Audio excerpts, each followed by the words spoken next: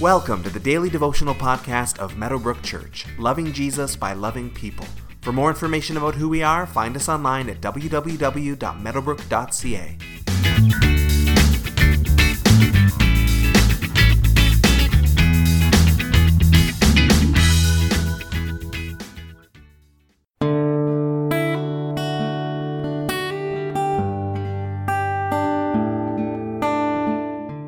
This podcast is produced in southern Ontario, Canada, a few hours away from Toronto, which is Canada's biggest city.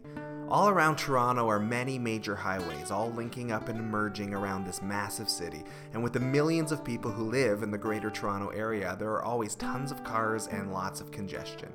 Around 25 years ago, the province built its first express toll highway, a beautiful, wide-lane, perfectly paved highway that was and is often far less congested since you need to pay to use it, unlike the other highways in the area. But riding on this highway, especially if you've been in a traffic jam for a while, is a little taste of heaven on earth. Calm, peaceful, the wide road is an easy drive.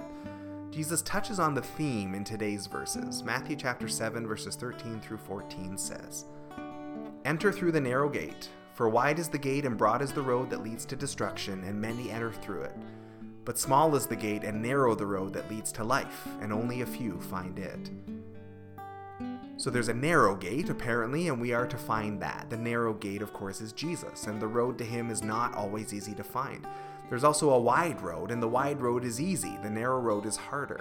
If you had to walk on a mountain path with a steep drop-off to the side, would you rather be on a nice wide path or a narrow, sketchy path?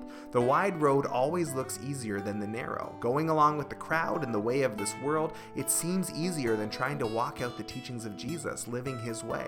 But of course, what is easy isn't always the same as what is right. The warning here is clear. Wide is the road that leads to destruction, and that's where most people are at.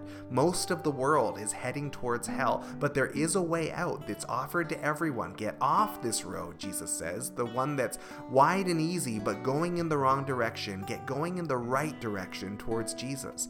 God is telling us about the path to salvation, but he has left the choice to us, and many sadly won't find their way to it, choosing to stay on the wide and easy road. Like navigating a narrow path, it can be challenging to navigate this Christian walk in this world. Our human nature likes the path of least resistance by nature, and the temptation will always be to do whatever's easiest in any situation. But in light of these verses, we see that what seems easier actually isn't such a bargain if it's leading to destruction. We'd much rather walk in the narrow way, even if it's not as easy, if it means the road that we're going is taking us to a good place. So take some time today to pray for anyone that you care about who's on that wide road, for them to find the narrow road instead. Pray for strength for yourself on the narrow way, that you'll have all that you need to walk in the way that you should by the grace of God.